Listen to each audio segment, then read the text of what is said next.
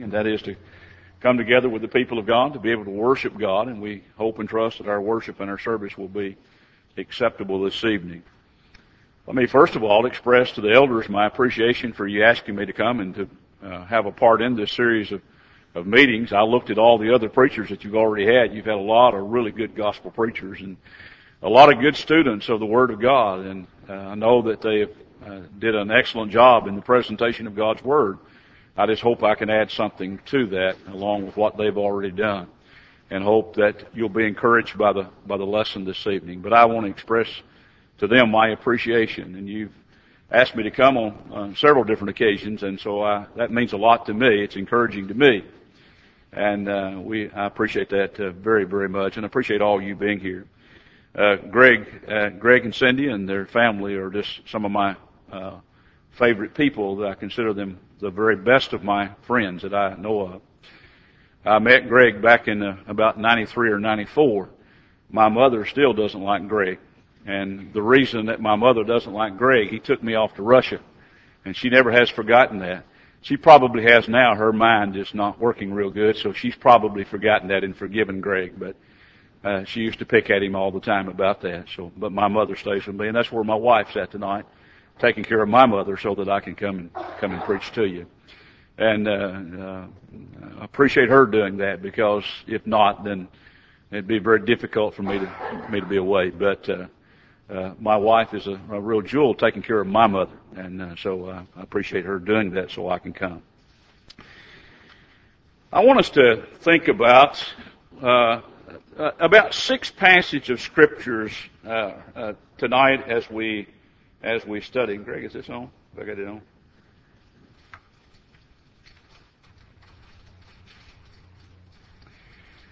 And really it's talking about do not lose heart. As I said, I want us to notice some things that's said in the Bible concerning that. One we find in Luke 18 in verses 1, and we'll come back to this a little bit later. It was there that Jesus, he said he spoke a parable to them that men always ought to pray and not lose heart. I believe that's a real possibility for those who are the people of God, that we can lose heart. I dare say that you know somebody at some time and at some point that indeed has given up faith and have gone back into the ways of the world, that once were faithful children. They've lost heart. And I want us to look at these passages together tonight and notice the context and the setting of these things as we look at them. And I think there's some valuable things that we can learn from those expressions. Think about that expression itself. We find it used 6 times in the Scripture. Do not lose heart. Now the King James translates that a little different in some passages, and even the New King James, which I'm reading from, does as well on occasion or two. We find it in Luke 18 in verses 1 where we just read from, and it's also found in 2 Corinthians 4 verses 1 and verses 16, Galatians 6 verse 9, Ephesians 3 verses 13, and in 2 Thessalonians 3 and verses 13. Now we're going to look at every one of those eventually. I'm not going to read them in the beginning, but we'll look at those passages together, and we'll notice that there are some reasons why people lose heart sometimes. But then there are also given within those texts some preventative measures that you and I can take so that that does not happen to us. As I said, the King James translates it not to faint or faint not 4 times, or not to be weary, be not weary on another occasion. The expression itself, the definition of that is, according to AMG in their word study, to turn out to be a coward, to lose one's courage. But then he goes on and says in the New Testament generally to be faint-hearted or to faint or to despond. To be faint-hearted, to despair over the situation or the circumstances that they may find themselves in life. And then he says, in view of trials or of difficulties. Do we all have difficulties in life? Well, sure, we all have difficulties. Can we lose heart because of the difficulties that we are facing or the things that we're dealing with? Now let me encourage you not to think that you're an exception to that rule and no, that can't happen to me, because it can happen to me. It can happen to you. Because the Bible warns us about this, and if the Bible warns you and I about this situation, then certainly it's something that we're faced with, and it can happen to us. And so we need to be aware of that. Thayer in his word study says to be weary in anything, or to lose courage, to flag, or faint. Now certainly, as I said, this is a reality that we're facing with. And I'm sure that you know someone that has indeed lost heart. Let me just give you an illustration of one that I personally know of. Some years ago, there was a young man who came to me, and I studied with him, and he was baptized into Christ, he and his wife both. They had 3 children. Later, the older of their children actually obeyed the gospel as well. And because of their obedience to the gospel of Christ, they had influenced his mother and father. His father had been in religious error, and he came out of religious error, and he was worshiping God as God instructs. And his mother never had responded to the gospel, and as a result of what he had done and his wife had done, that it influenced his mother to obey the gospel as well, and she was baptized in Christ also. And then some years later, there were several difficulties in his life.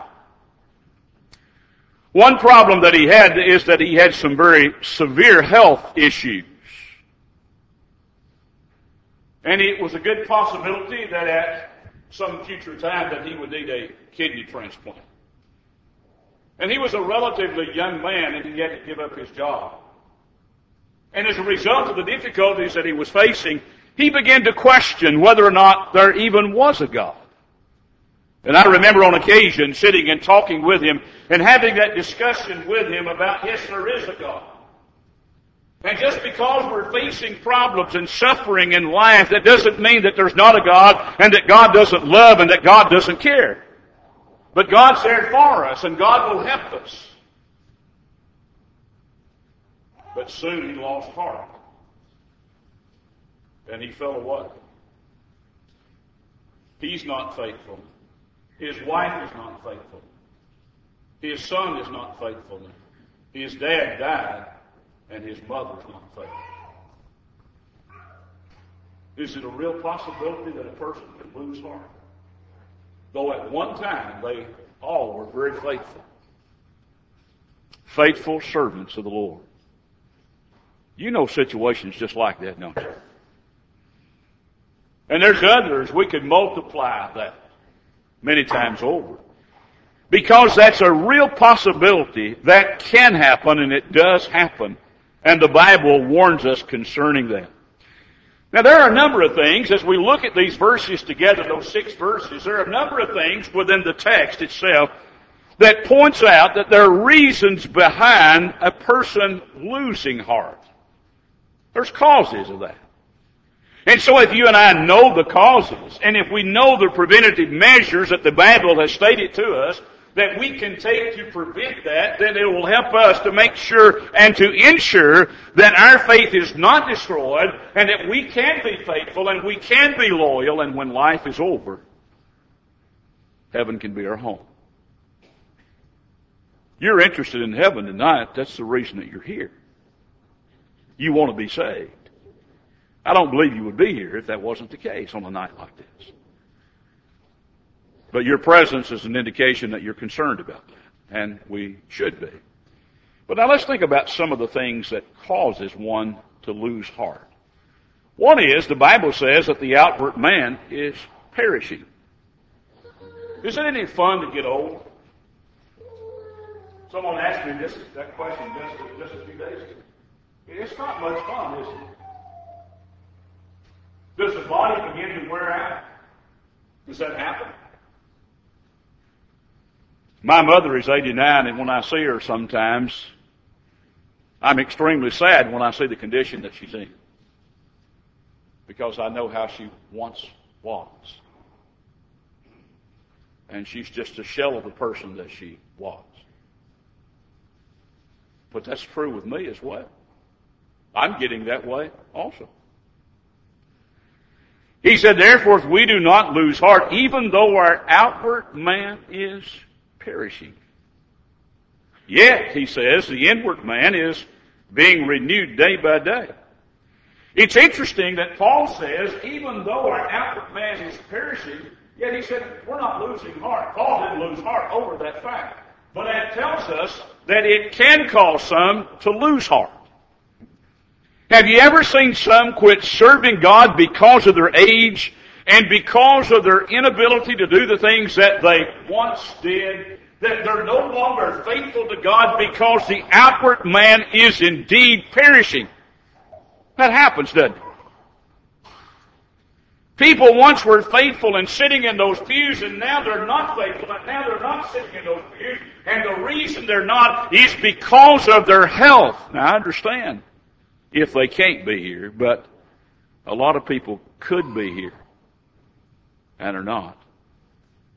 A few weeks ago, I was visiting in a gospel meeting, and the fellow that was preaching was an older fellow. He was in his 80s. He was preaching, and he made a comment.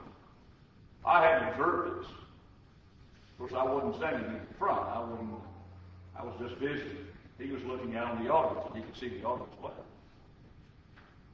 He was commending those who had come with walkers and various things. There were a number of people that was there that night that were having a lot of physical problems, and that is apparent. But that's not always true with some, is it? I remember in Nashville visiting an older gentleman and his wife who wasn't at church services on one Sunday morning. And when I got fairly close to his house, I could see his house down the street from where I was at. And I noticed that he had a ladder that was leaning up against his house. His neighbor was there with him, and he was showing his neighbor how he could climb that ladder. You know where he wasn't that morning, though? He wasn't at church services. When I got there and pulled in the drive, he fell backwards as if he couldn't hardly walk. How sad that is. What had happened?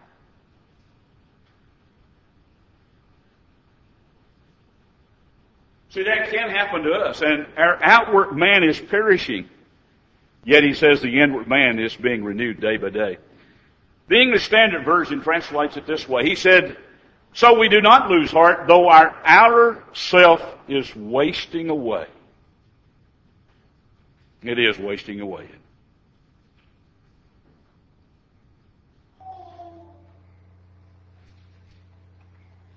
There's a number of things that happens to us as we get old. I suppose the best description of age and what happens to us when we get old is contained in Ecclesiastes 12, verses 1 through 5. Now, I read various commentaries on this particular verse, and now they have different views of some of the things that are said within these verses, but you cannot miss the point that the wise man is making here. You cannot miss that.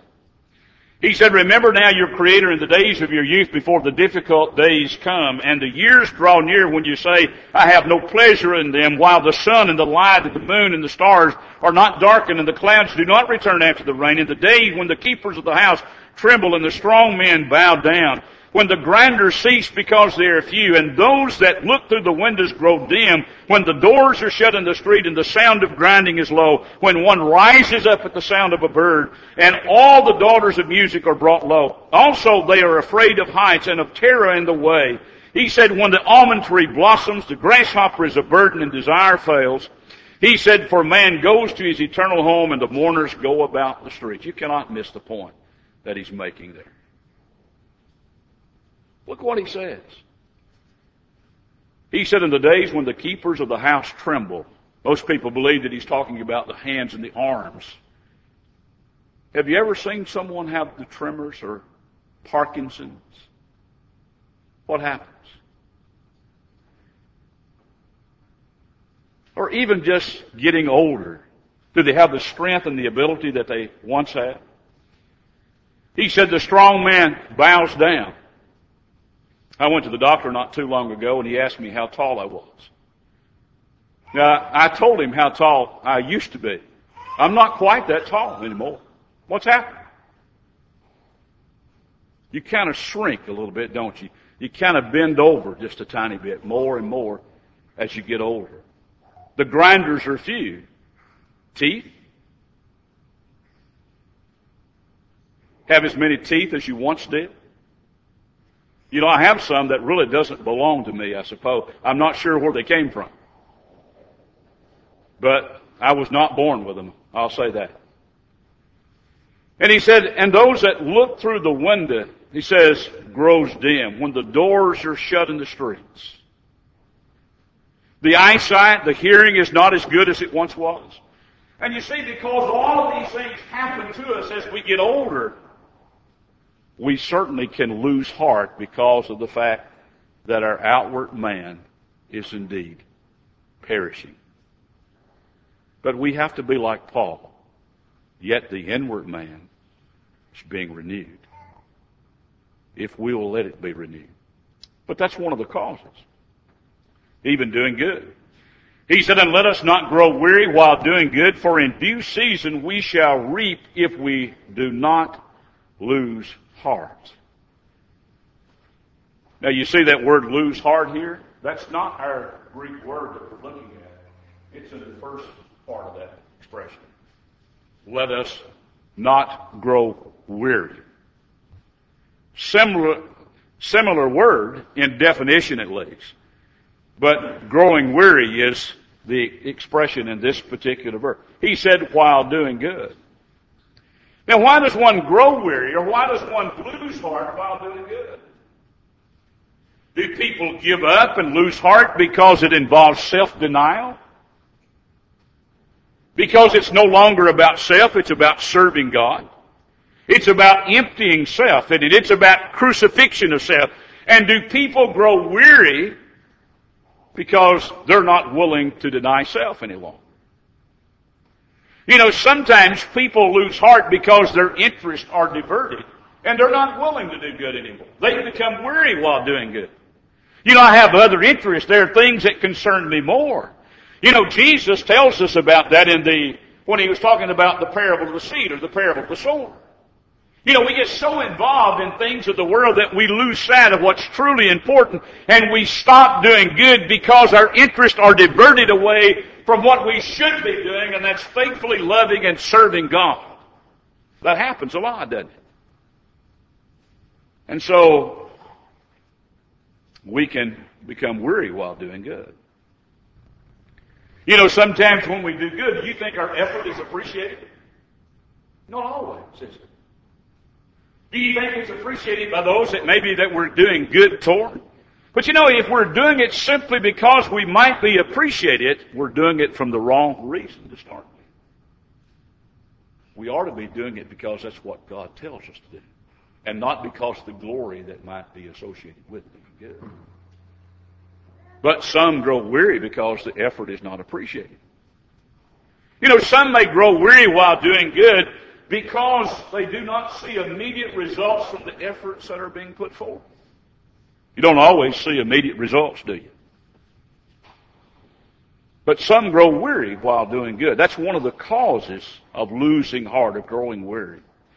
Even while doing the right thing in 2 Thessalonians 3, verses 10 through 15. He said, for even when we were with you, we commanded you this, that if anyone will not work, neither shall he eat. For we hear that there are some who walk among you in a disorderly manner, not working at all, but are busybodies. Now those who are such we command and exhort through our Lord Jesus Christ that they work in quietness and eat their own bread. But as for you, brethren, do not grow weary. There's our expression. Do not grow weary in doing good. And if anyone does not obey our word in this epistle, note that person and do not keep company with him, that he may be ashamed. Yet do not count him as an enemy, but admonish him as a brother. I like something that Walton Weaver says in his commentary on 1 and 2 Thessalonians. He said, doing the right thing often involves more than showing generosity or practicing charity toward those in need. He said the majority of the faithful are also to do the right thing by withdrawing themselves from every brother who walks disorderly. Do people become weary of doing that? Do churches become weary of doing that? Do they get tired of having to note and withdraw and withhold fellowship from those that are not faithful and are not right in the sight of God? Do they become weary while doing that? And do they stop doing that sometimes? Well, yes. That happens, doesn't it? He said following the example of Paul and his associates in working to provide for themselves, verses 7, 8, and 9. He said, by not giving food to one who will not work, verse 10. He said, by noting such a person and having no company with him, and by not counting him as an enemy, but admonishing him as a brother. See, that's all doing good, isn't it? You know, some people get weary of doing this and are not willing to do those things anymore. You know, sometimes when it involves family members that a church has had to withdraw from, they've marked and noted. Do you get tired and weary of not associating with them? And you just decide, well, I'm going to start associating with them again. Is that what the Bible tells you to do? Or do you get weary of doing what's right and lose heart and stop doing what the Lord tells you to do? Which is? See the context and the setting of this verse? Do people become weary even doing what the Lord tells them to do? Knowing that's the right thing to do. But you're just not going to do it. Please do not lose heart. The fourth thing, sometimes the hardships that we face in life. 2 Corinthians 4, verses 1, he said, therefore, since we have this ministry, as we have received mercy, we do not lose heart, Paul says. But was there a real possibility that some could lose heart because of the work that God had given them to do? Notice what he said a little later in this text, in verses 8 through verses 12. He said, we are hard pressed on every side, yet not crushed. We are perplexed, but not in despair. Persecuted, but not forsaken. Struck down, but not destroyed. Always carrying about in the body the dying of the Lord Jesus, that the life of Jesus also may be manifested in our body. For we who live are always delivered to death for Jesus' sake, that the life of Jesus also may be manifested in our mortal flesh. So then, death is working in us, but life in you. Do you get worried because of the difficulties in life that you're facing? The illustration that I used in the very beginning, and it seems like that's exactly what happened at that time. Did he have difficulties in life? Well, yes, he had a lot of difficulties in life. Did he become weary because of the difficulties that he was facing? Well, yes. Jesus, remember in Luke 8, once again, and talking about that parable of the seed, or the sower there. He said, when persecution arises, some fall away. Some fall away. Have you ever seen people give up their faith because of the problems and the hardships of life that they're having to endure?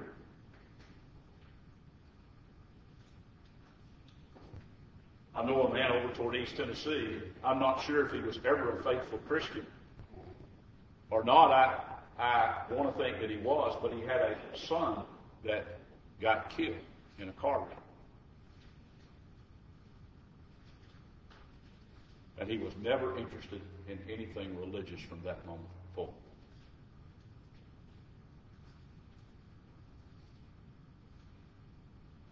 The church at Lewisburg, there at Hickory Heights, there's more people in that congregation that have experienced catastrophic things in their family's life than any church that I've ever known.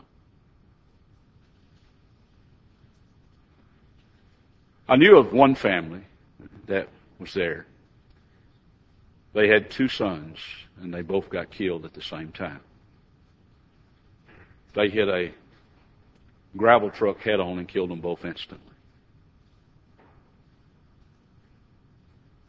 I've never mentioned it to them since I've been there, but they have talked to me about it. And I just listened. Saddest funeral I ever went to in my entire life. I went to the funeral years ago. Several years ago. The father made this observation. He said, Satan has tried his best to destroy our faith. And we're determined that he's not. They're strong, faithful Christians. They did not lose heart. Lesser people, that could happen. But this is what the Lord's telling us. He said, we're going to face hardships and difficulties in life. He said, but do not lose heart. Don't lose heart. There are a lot of difficult things that we face in life. Sometimes it's because of problems that others are facing. He said, therefore, I ask that you do not lose heart at my tribulation, Paul says, for you, which is your glory. Have you ever seen someone lose heart because of the difficulties that somebody else is facing? You know, it could be somebody in your family because they're facing difficulties, because they're having problems, and because you may think, well, God is sending this. Yes, He's allowing this to happen, but because of that, it destroys your faith. Don't let that destroy your faith. Because it can. But you know, Paul was writing and telling him not to lose heart because of what's happening to me. Because he wasn't going to lose heart. And we'll say more about that in just a few moments.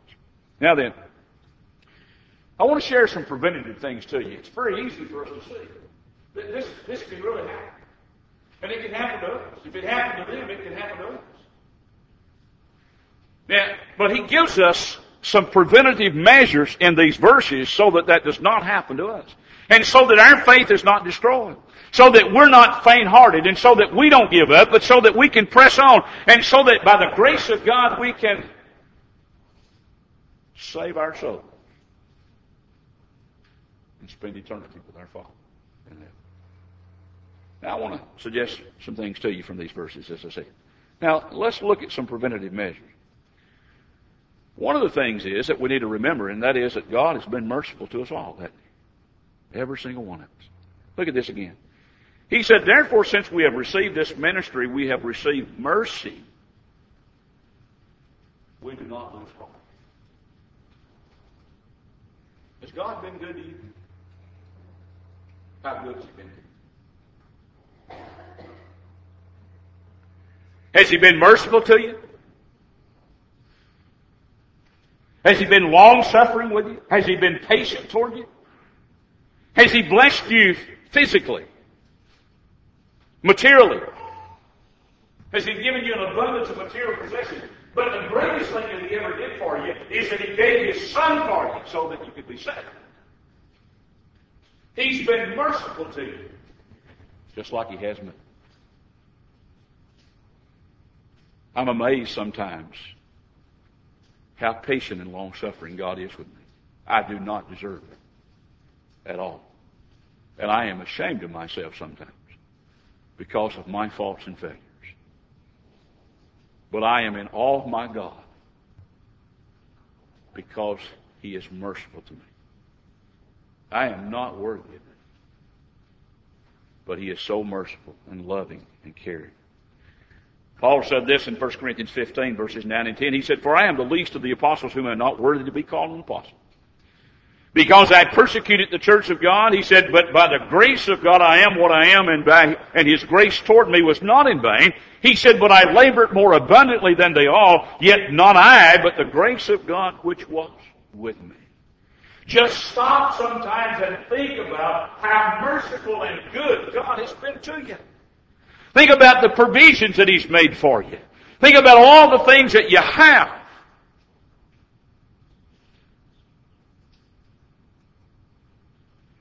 I've heard people through the years talk about the grandkids.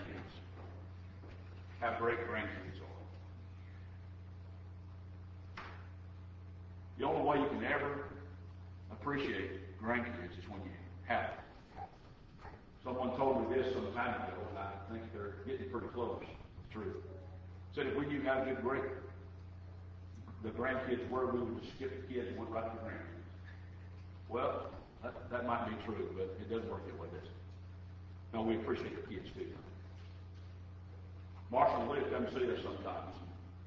They tell us, and they've told us this on occasion, said, you're not interested in seeing us, you're just interested in seeing Canaan and Riley. I said, well, we are interested in seeing Canaan and Riley, but we do love you too. So, and then we to go play with Kenny and Robert, of course.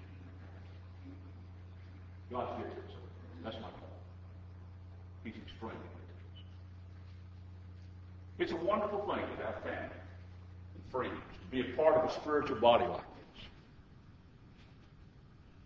But to have those spiritual blessings in Christ Jesus and understand that God has been so merciful and kind and good to me. And He's been that to every single one of us. That is a preventative measure to keep us from losing heart. Another thing that we can see is, and that is that we will reap in due season. You know, we don't reap right now. Have you ever seen the little article about the 7 laws of harvest? You ever read that? That's a pretty interesting little article. I ran across this the other day. I'll share a few of those things with you in just a moment. But notice what Paul said. He said, do not be deceived. He said, God is not mocked. He said, for whatever a man sows, that he will also reap.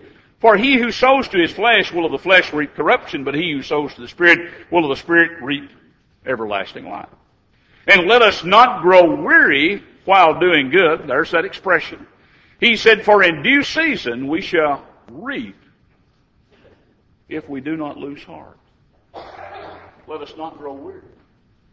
We're eventually going to reap. You know, the 7 laws of harvest go something like this. We reap only what we have sown. We reap the same in kind that we have sown. We reap in a different season than we have sown. We reap more than we have sown. We reap in proportion to what we have sown. We reap the full harvest, whether it would be good or evil. And we cannot do anything about last year's harvest. We sow now. But do we reap now? No. Maybe in some sense. But what Paul's talking about here, he says, but he who sows to the Spirit will the Spirit reap everlasting life. You know, that should be motivation for not growing weary. It's everlasting life. What's the opposite of everlasting life? Eternal damnation. Eternal damnation. Do you think if God could just open up the fires of hell and let us look in it for just a little bit, that would motivate us to make sure that we don't want to go? But you know He has. He's given us a word picture of hell and how bad it is. And one thing is that you cannot do once you're there. Motivation for doing right. Read in the book of Revelation the description that John gives us of heaven. I believe we have a materialistic view sometimes of heaven. Don't you think that? Don't you think we have a materialistic view of heaven? You know, what do we see? Oh, we see streets paved with pure gold. You know, the gates are of pure. The foundation of the city itself is all those precious stones. Is that what you see when you think about heaven? No, the true beauty of heaven is who's there. It's God is there. Our Savior is there. Our Revelator is there. And all those righteous men and women who have ever loved and served God, they're there. That's the true beauties of heaven right there. As we'll get together around the throne and worship God throughout eternity. Motivation or preventatives. The mercy of God, reaping in due season. We'll reap if we remain faithful. We reap what we sow. Another preventative is focusing on heaven. He said, therefore, we do not lose heart, even though our outward man is perishing, yet the inward man is being renewed day by day. For our light affliction, I'm going to tell you that's a little hard for me to relate to. Paul called all the things that he went through light affliction. I'd hate to see something that was a heavy burden on you in the life of Paul. But he said it's nothing more than that. Now the reason that he says that He said it's working for us a far more exceeding and eternal weight of glory, while we do not look at the things which are seen, but at the things which are not seen. For the things which are seen are temporary, but the things which are not seen are eternal. You know, this is a preventative measure to keep us from losing heart, and that is to keep our eyes focused on heaven and where we're going when this life is over. Yeah, I'm only here for a few years, just like you. All of us are. How old do you think you'll be when you leave this world? Do you think you'll ever live to be 100? You think you will? I don't think I'll ever make it. And that's okay. Greg has a different view on age. Get him to tell you sometime. He says 70 is a pretty good age, I think. I remember him saying that. I understood what he was talking about, though. You know, I don't think any of us want to live to be an old age and not be in good health. And I think that's what Greg was talking about. He and I have talked about this before. But you know, even if I live to be 100 years old, what is that in comparison to eternity? That's nothing. That's nothing. It's absolutely nothing. So what I have to do is I have to make sure that I keep my eyes focused on heaven and realize that my life here is going to end, but I'm going to spend eternity somewhere. I'm either going to spend it in heaven or in hell. And I have to make sure that my focus is on heaven and going to heaven to spend eternity there gathered around the throne of God, worshiping and serving Him. That's something that will help me not to lose heart of knowing I have something much better that's awaiting me when this life is over. Is my outward man perishing? Yes. I have aches and pains and hurts that I never dreamed I would have, but I have them now.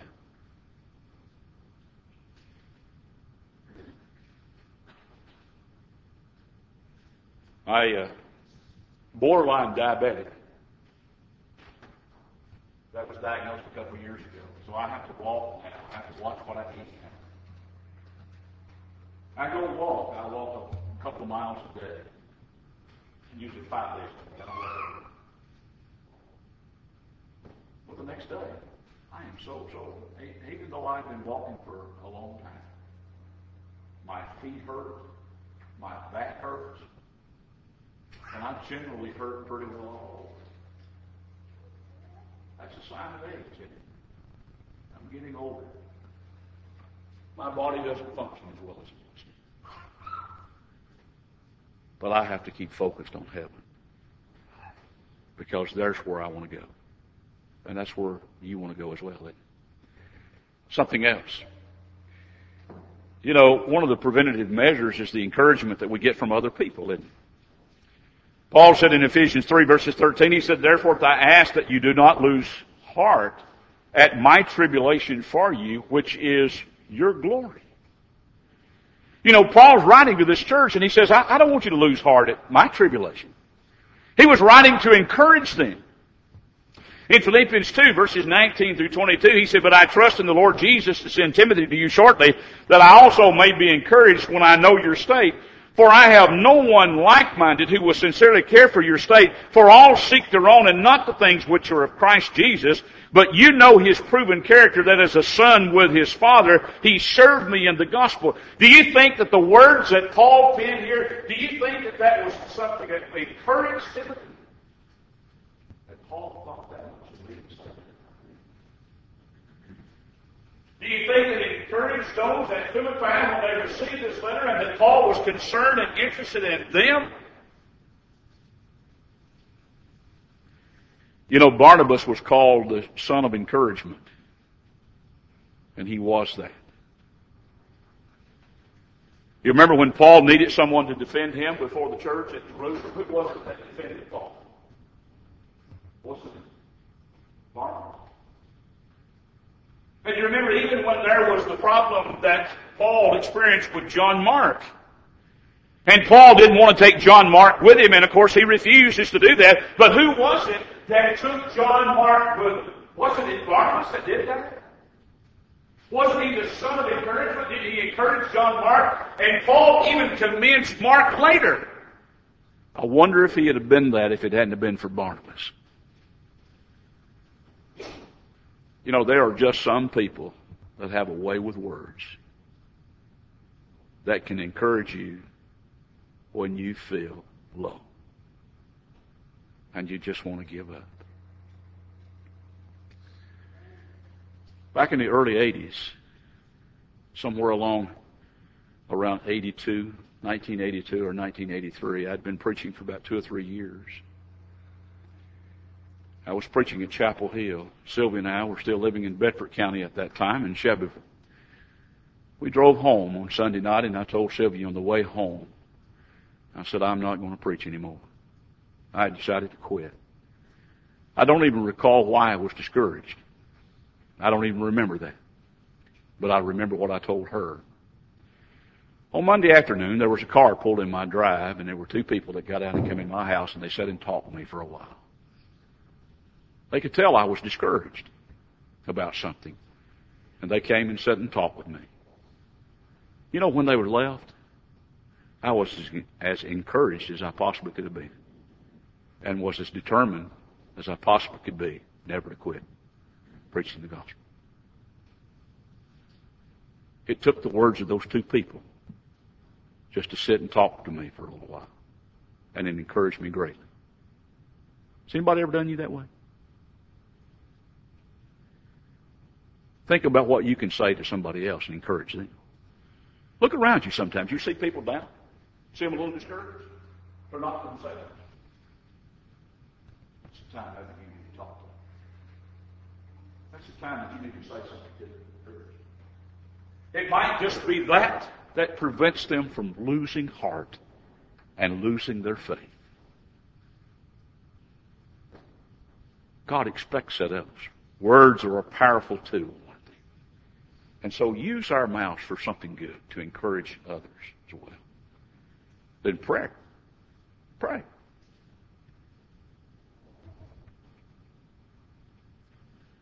Someone shared this with me a long time ago, and I shared it. How do you and I tell when someone's getting weak spiritually? Do we usually see them slacking attendance? Isn't that the first thing you and I see? It's pretty well what you and I see. But you want to know how to tell when you personally are getting weak. And you're not really as strong as you should be. When you're not praying like you should. Do you take time out of your daily life to pray to God? Do you find time to pray? Someone told me a little story just the other day about one of our members. We have an older couple. There, he's in the nursing home right now. His wife is the kindest person I've ever met in my life, and the most humble lady I've ever met. I knew her a long time before I ever heard Elizabeth. But she's one of the most kind, gentle, humble people that I've ever seen. One told me back several years ago that, you remember when the Lord tells us to pray in our closet, to go in our closet? She took that literally. She had children who stayed with her, and she made them go in the closet and pray. I guess it was a pretty good place to pray. She prayed. You go see her this day. You ask her, is there anything we can do for her? Anything we can? She said, yes, yes. Said, you can pray for us. She asked me that every time. You know, I don't think we pray nearly as much as we should be praying. Do you think we get together as a body of God's people and pray like we should pray? I don't think so. I don't think we pray near enough. But you know, prayer is a preventative to help us so that we do not lose heart. God hears and answers the prayers of His people. He spoke a parable to them that men ought to always pray and not lose heart, saying, there was in a certain city a judge who did not fear God nor regard man. He said, now there was a widow in that city, and she came to him saying, get justice for me from my adversary. And he would not for a while. But afterwards he said within himself, though I do not fear God nor regard man, yet because this widow troubles me, I will avenge her, lest by her continually coming she weary me. Then the Lord said, hear what the unjust judge said. And shall God not avenge his own elect who cry out day and night to him, though he bears long with them? He said, I tell you that he will avenge them speedily. Nevertheless, when the Son of Man comes, will he really find faith on earth? What was he telling them to do? Pray. How often was he telling them to pray? Continually pray. Continually plead. He said here was a person that didn't even believe in God and didn't regard man. And he said if he responded, he said, what will God the Father do if we pray to him? He'll respond. He'll respond. We ought to pray, not lose heart. It'll help strengthen us. You know, then knowing the Lord is with us. 2 Thessalonians 3, I want you to notice verses 13. He said, but as for you, brethren, do not grow weary in doing good. Same expression. But now notice what he says in verses 16. He said, now may the Lord of peace himself give you peace always in every way. The Lord be with you all. Just knowing that the Lord is with me. Knowing that the Lord cares. Knowing that the Lord hears. Knowing that the Lord is interested in me, that he's concerned about me, is a preventative measure to keep me from losing heart. Have you ever thought about us being adopted into the family? You have people here that adopted children. You know, there's a lot of churches that have people that have adopted children. You know, when you adopt a child, you want that child to be a part of your family. Isn't that the reason that you adopt a child? Because you want that child and you want that child to be a part of your family. But do you realize that God wants you to be a part of his family? That's the reason why he says he'll adopt you. You ever thought of it in that light? He wants you to be a part of his family. He cares for you. And he'll be with you. He said, I'll never leave you nor forsake you. The rich man Lazarus died. You remember it just talks about the rich man, he was buried, but it said angels came and took Lazarus to Abraham's bosom. Did he leave Lazarus by himself? Or did he send someone careful? Even in death. See, just knowing that the Lord is there, knowing that the Lord knows me, the Lord loves me and cares for me, it's something that will prevent me from losing heart. See, it's a real possibility that that can happen. But God has given us several things to prevent that from occurring. I want to share one final thought with you. There was a man by the name of Horatio Spafford. And he wrote a song. And I'll tell you the song in just a few minutes. Spafford's life was greatly affected by a series of traumatic things that had happened to him and happened to him and his family. One of the first things that happened, he had a son who was 4 years of age, died in 1870 from scarlet fever. Later, the fires of Chicago destroyed the buildings that he had purchased and ruined him financially. And what he had left financially later from acquiring properties in Chicago, his business interests took a nosedive, and he, from the economic downturn in 1873, and that pretty well finished him off financially. Spafford, though, after those experiences, decided to leave for Europe with his family, and so he had 3 daughters. And of course, as they were about to leave for Europe, and they were about to board the ship to leave, there was some unfinished business that he had to go back to Chicago very quickly for to take care of. And so he decided that he'd send his wife his 3 daughters on to Europe. And as the wife and the daughters had boarded the ship, and as they were traveling, transversing the Atlantic Ocean, they hit another ship. And within 12 minutes, the ship that they were on sunk. And the only one that survived out of that attack was his wife. She sent him a telegram and says, only one survived. Come quickly. He boarded the next ship and he started crossing the Atlantic Ocean. And as he was on the ship and as they told him where that ship that his daughters had drowned, where it had gone down,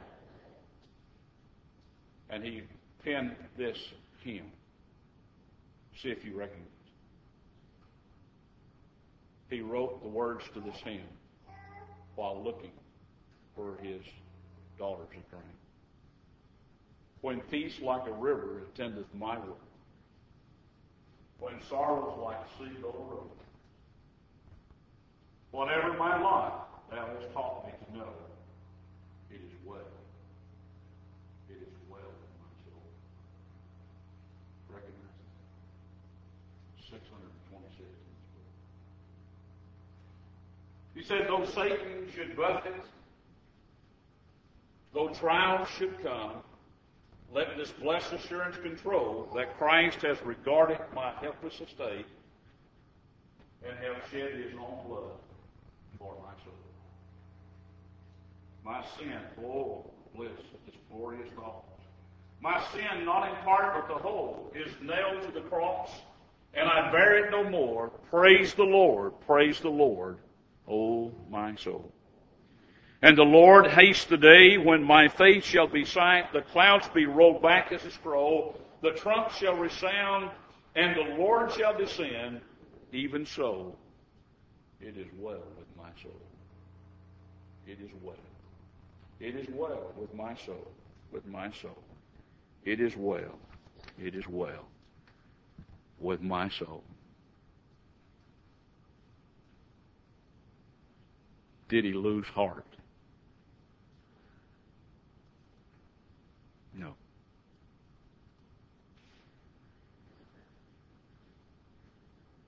Though there were tragic things that happened in his life, he did not. And there may be a lot of tragic things that happens to us in our lives. But brethren, do not lose heart. Not only is your soul at stake, but the soul of those who know you and love you are at stake as well. I was sitting this afternoon just looking at my computer, and there's a picture of my little grandson on my computer. And I often think this: how could I possibly ever do anything that would cause that little fellow to lose his soul? That inspires me to want to do what's right, if nothing else. But because God loves me. But he loves you too. And he wants to save your soul. And he does not want you to lose heart. But he wants you to press on. So brethren, keep pressing on. Keep loving and serving God. Be faithful to him. And if we never see each other again, I hope to see you over on the other side. Are you a Christian? If not, become one. Why not through faith repent of your sins? Confess your faith that you believe that Jesus is Lord. Be baptized in water for the remission of your sins. If you've done that and not lived faithfully, you may have lost heart at some time and at some point. He makes provision for you to return. If you'll repent of those things that you may be guilty of, confess them freely and openly to the Lord, pray and ask for his forgiveness, he'll forgive you and cleanse you. So if you're here this evening and you're subject to the Lord's invitation in any way, we hope that you'll come, make your way to the front, and obey the gospel while you have time and opportunity. Won't you come as we stand together and sing this hymn? Brother Jack, please. And the sea through the ages